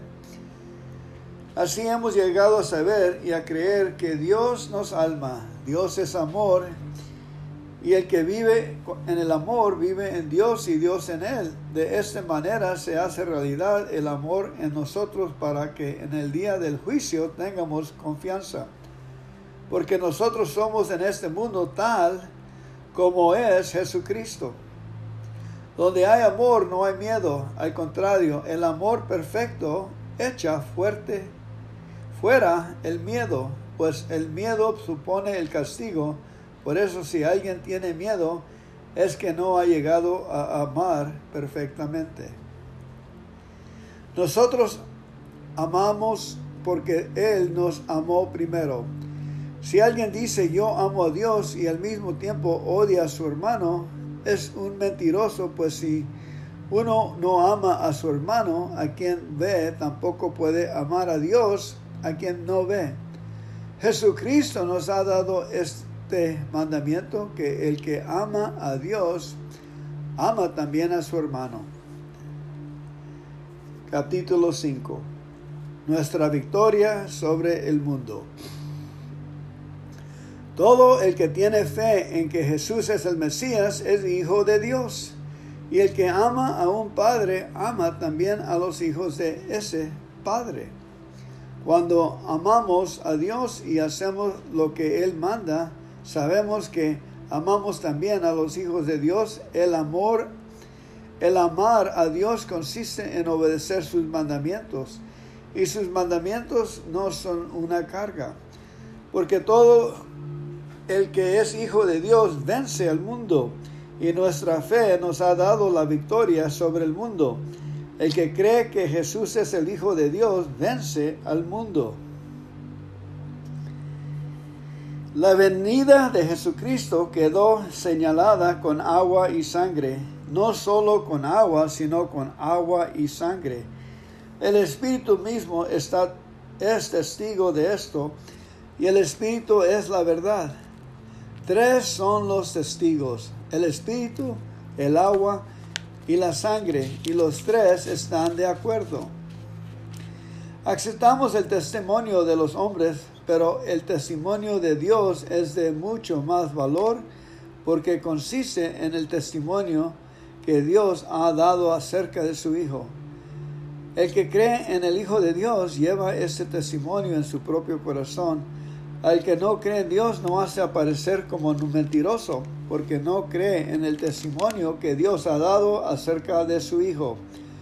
Este testimonio es que Dios nos ha dado vida eterna y que esta vida está en su Hijo. El que tiene al Hijo de Dios tiene también esta vida, porque el que no tiene al Hijo de Dios no la tiene. Les escribo estos a ustedes que creen en el Hijo de Dios para que sepan que tienen vida eterna. Tenemos confianza en Dios porque sabemos que si le pedimos algo conforme a su voluntad, Él nos oye. Así como sabemos que Dios oye nuestras oraciones, también sabemos que ya tenemos lo que le hemos pedido. Si alguno ve que su hermano está cometiendo un pecado que no lleva a la muerte, debe orar y Dios dará vida al hermano. Si se trata de un pecado que no lleva a la muerte, hay pecado que lleva a la muerte. Y por este pecado no nos digo que se deba orar. Toda maldad es pecado, pero hay pecado que no lleva a la muerte. Sabemos que el que tiene a Dios como Padre no peca porque el Hijo de Dios lo cuida y el maligno no lo toca. Sabemos que somos de Dios y que el mundo entero está bajo del poder del maligno. Sabemos también que el Hijo de Dios ha venido y nos ha dado entendimiento para conocer al Dios verdadero. Vivimos unidos al que es verdadero, es decir, a su Hijo Jesucristo. Este es el Dios verdadero y la vida eterna. Hijitos, cuídense de los dioses falsos. Amén y amén. La palabra de Dios.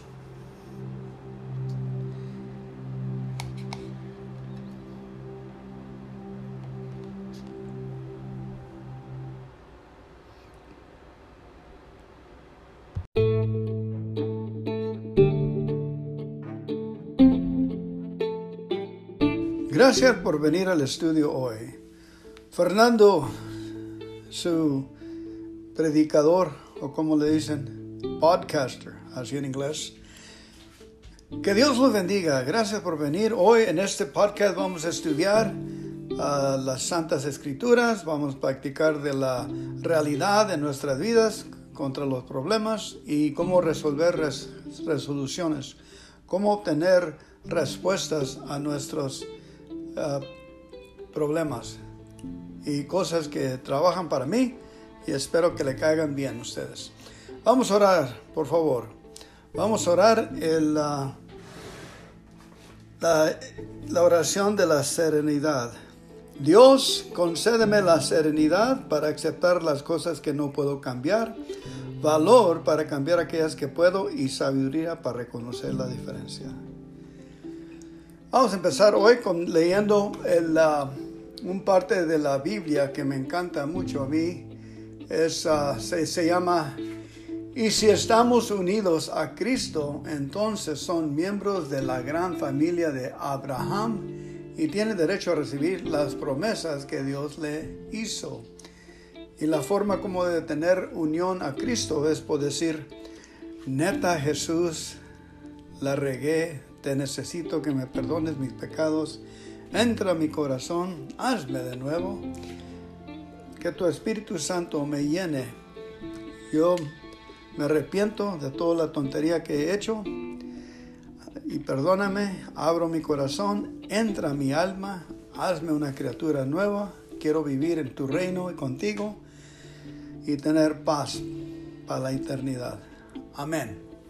Si dices eso y lo dices honestamente y el Espíritu Santo entra como un bebé y empieza a alimentarse con la palabra de Dios. Ese es el milagro, el misterio y el poder de tener voluntad. Un poco de voluntad es todo lo que necesita. Dios, te necesito, ayúdame.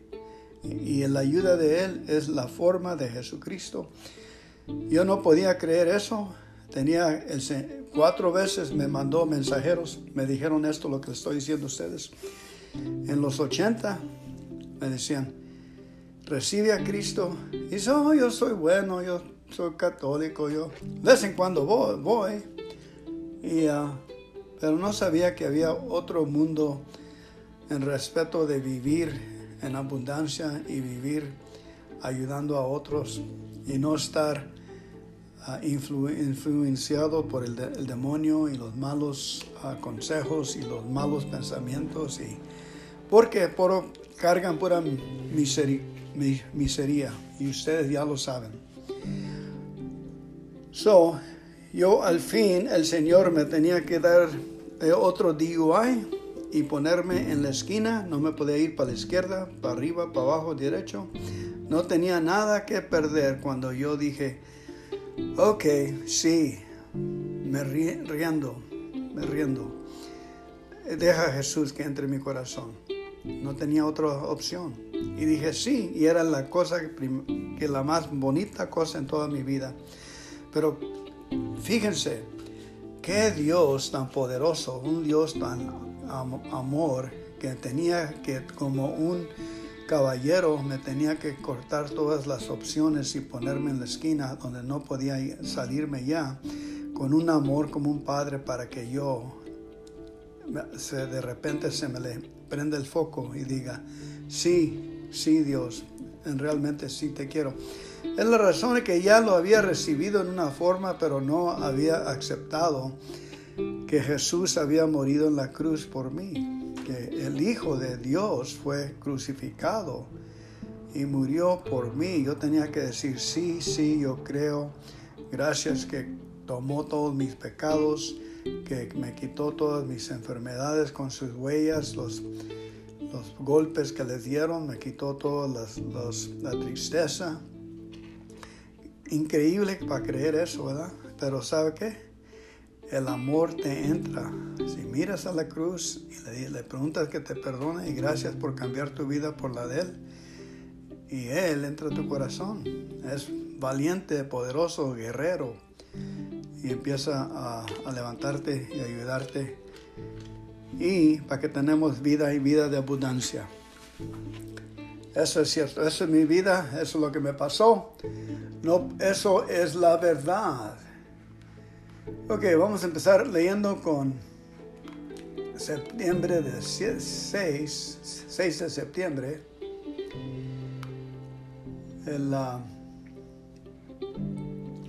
Bajo presión siempre.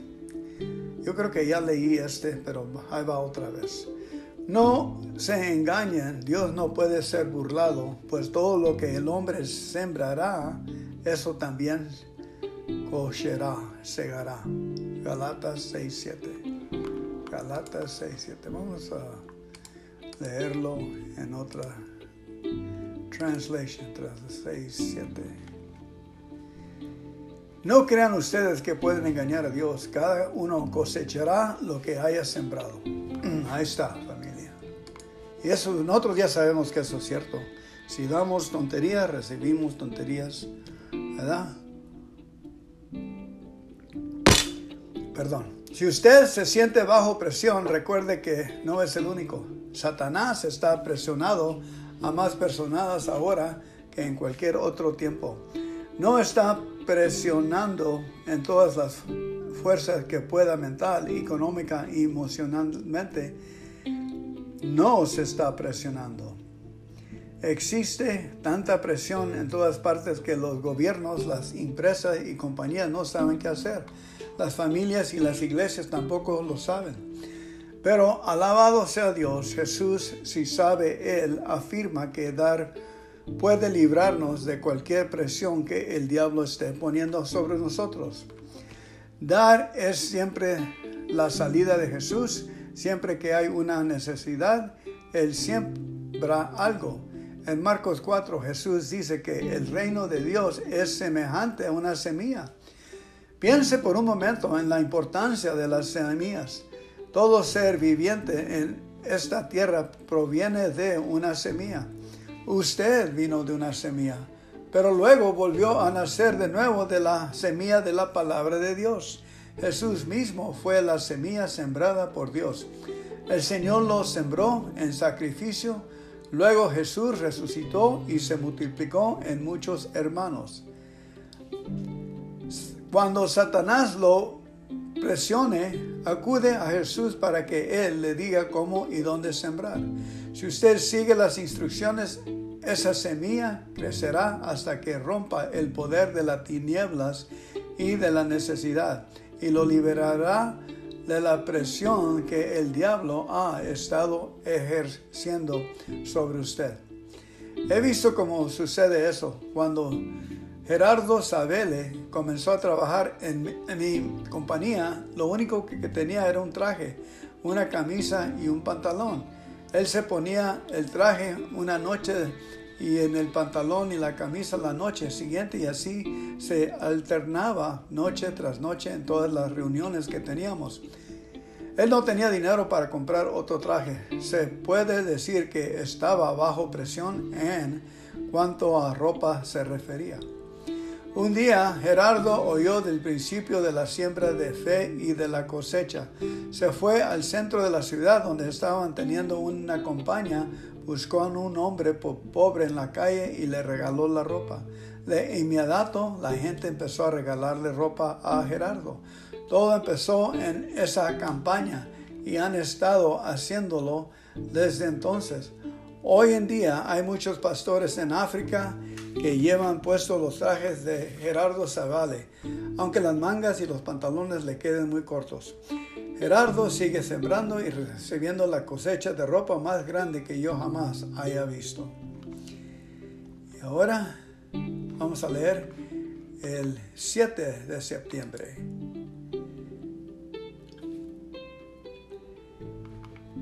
Poseas su fortuna.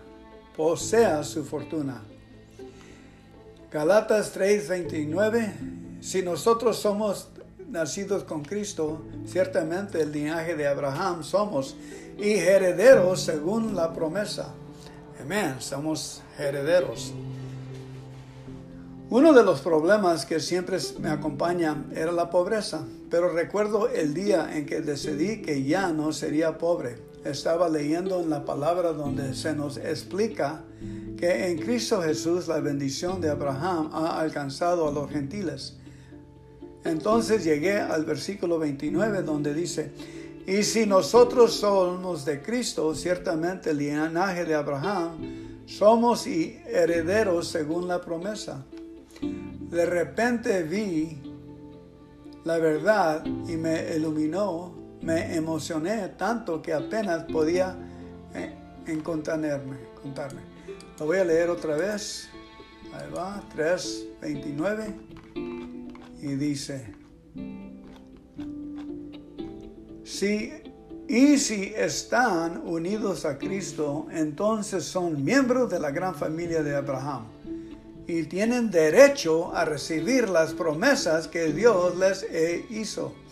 Entiéndanme, familia, lo único que tenemos que hacer es sembrar esas promesas para que siembren bien y que agarren. ¿Te acuerdas que el Señor dijo, el que siembra va a recibir 30, 60 o 100 de lo que siembra?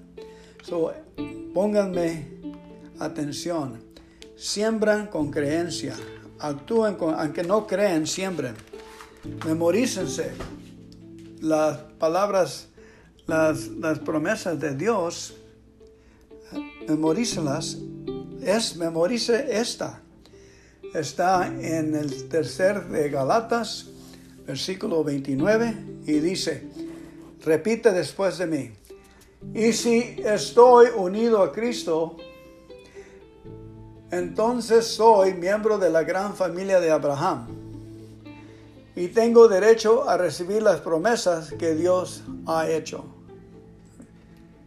Galatas 3:29. ¿Ok? Es todo lo que tiene que estar diciendo todo el día hasta que se lo grabe muy bien en el corazón, y luego cuando empieza a creer, empieza a tener milagritos aquí y allá, le empiezan a llegar cosas, está trabajando sus palabras. Amén. Acuérdese que el amor que viene de Cristo y la palabra de Dios son los que nos acarrea lo que necesitamos. Esa es la forma, es trabajo, ese es nuestro trabajo. Y leer la Biblia. Leer la Biblia 3, 6 horas al día. Si no estás trabajando, 6 horas al día. Eso es posible. Y te regalamos las de 18 que tienes libres. Ok, sí, dije 6.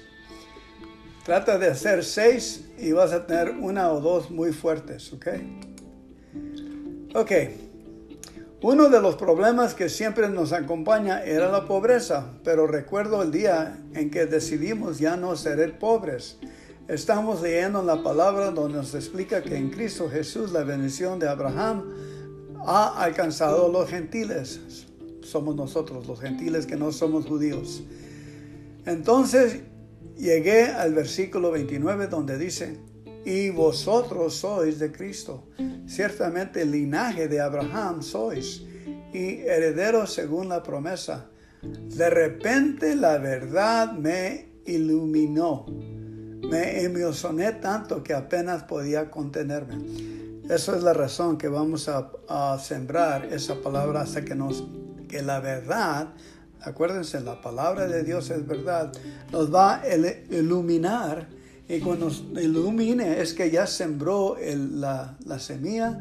La semilla creció con nosotros, con nuestras creencias, y dándole gracias a Dios, creció la semilla, y al fin ahora tenemos el árbol con la fruta, la cosecha. Esa es la forma de que la semilla que trabaja todo en aspecto, todo el mundo, y también espiritualmente. Estamos cosechando espiritual. En el capítulo 28 de Deuteronomio, estudia línea por línea esas bendiciones prometidas. Bendito serás tú en la ciudad y bendito tú en el campo. Bendito serás en el fruto de tu vientre, tus cosechas, las criadas de tu ganado. Bendito serás en el hogar y bendito en el camino. Cielos, yo tenía una fortuna. Tenemos una fortuna, amigos. El amigo aquí es Kenneth Copeland y sigue diciendo, yo iba a la universidad en Tulsa, Oklahoma, y vivían en una casita en la que nadie quería vivir. Pero cuando leí esa promesa en la palabra de la luz de Cristo me iluminó. Entendí que Dios ya me había redimido de la maldición de la pobreza. Esa tarde en mi habitación tomé la Biblia en mi mano y declaré, quiero anunciar al Dios Todopoderoso en el cielo, a Jesucristo de Nazaret, a todos los ángeles del cielo, a todos los demonios del infierno y a cualquier otro que esté interesado en oírme, que desde este día en adelante todo lo que necesite ya ha sido suplico conforme a las riquezas en gloria de Dios en Cristo Jesús. Aleluya. Amén. Sigan practicando diciendo esa decisión. Le dije al Señor, estoy firme en tu palabra y en ti confío para que cuides de mí. Nunca le pediré dinero a nadie. Eso fue hace muchos años y nunca lo he hecho. ¿Sabes por qué? Porque esa decisión me puso en contacto con el poder de Dios y Él hará lo mismo por usted. Ahora, amén. Vamos a ir a leer Deuterónimo 28, 1 a 13. Ahí va. Deuterónimo 28, 1 a 13. Moisés continuó diciendo, el título es Bendiciones para los obedientes. Si eres obediente, las bendiciones las recibimos. Si ustedes obedecen todos los mandamientos de Dios que hoy les he dado, serán su pueblo favorito en toda la tierra y recibirán siempre estas bendiciones.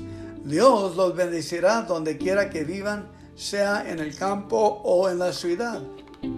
Dios bendecirá a sus hijos y a sus cosechas y ganados. Dios los bendecirá en sus hogares, en sus viajes y en todo lo que hagan. Siempre serán muy felices en el país que Dios les dará. Nunca les faltarán alimentos y siempre tendrán pan en la mesa. Dios le dará a ustedes la victoria sobre sus enemigos. Podrán venir contra ustedes ejércitos en orden de batalla, pero tendrán que huir en completo desorden. Si obedecen a Dios en todo, Él cumplirá su promesa y ustedes serán su pueblo especial. Entonces todos los pueblos verán que ustedes son el pueblo de Dios y les tendrán miedo. Cuando ya estén en la tierra que Dios prometió dar a sus antepasados, y los tratará con bondad, les permitirá tener muchos hijos y hará que sus ganados se multipliquen. Todo lo que ustedes siembran producirá abundantes cosechas. Pues Dios abrirá los cielos donde guarda la lluvia y regará los sembrados de ustedes. En todo lo que ustedes hagan, siempre les irá bien. Nunca tendrán que pedir prestado nada. Al contrario, ustedes tendrán de sobra para prestarles a otros países. Amén. La palabra de Dios. Bendito sea el Señor nuestro Dios por su palabra. Amén. Gracias familia por llegar hoy y escuchar esto. Dios los bendiga. Vamos a cerrar esta junta con un Padre Nuestro.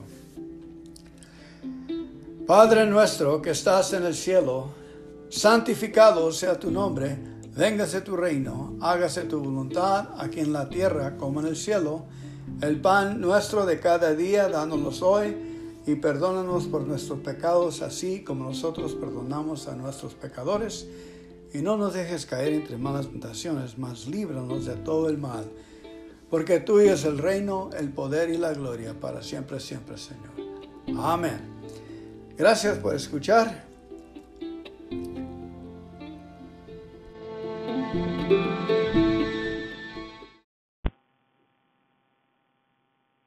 Introducing Barbara O'Neill.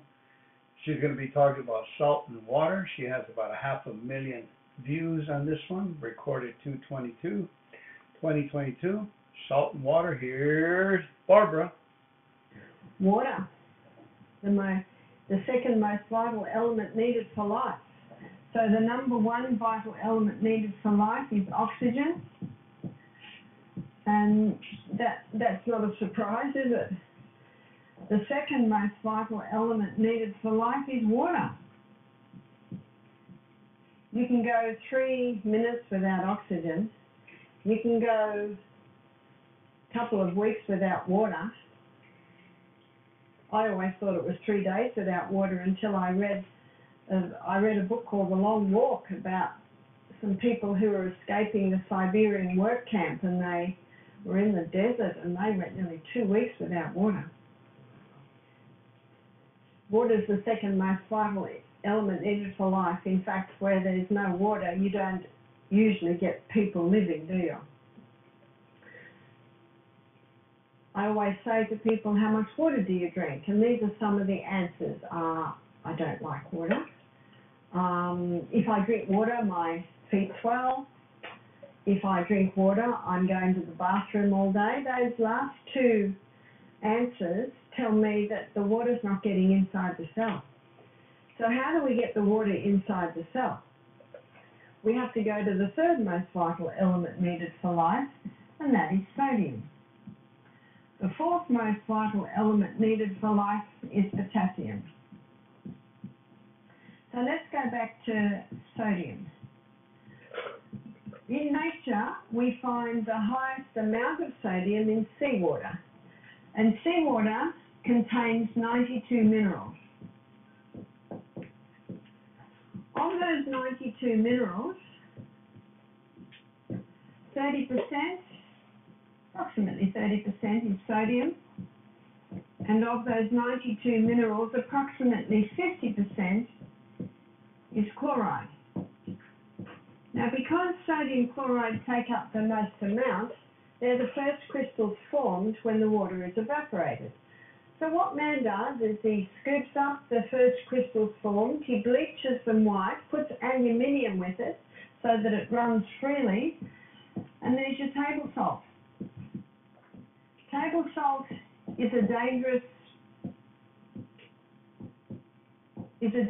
salt because we now have two very harsh minerals that if you were to inject both of those into the blood, you would die. There's two harsh minerals and they need all the other 90 to soften them and balance them. The highest concentration of mineral inside the cell is potassium. The highest concentration outside the cell is sodium. And in this bilayered membrane that is around every cell, there are sodium-potassium pumps. And these sodium-potassium pumps are ever going like this, maintaining the balance between potassium and sodium. But when someone's not eating enough fruits and vegetables, and that's where you get most of your potassium, and they're putting table salt on everything far too much, what happens now is sodium levels rise and potassium levels drop. There is a small amount of sodium in the cell, but when this happens, you see osmosis and diffusion happens when the highest concentration merges into the lowest. So now sodium levels inside the cell are rising, not, and the cell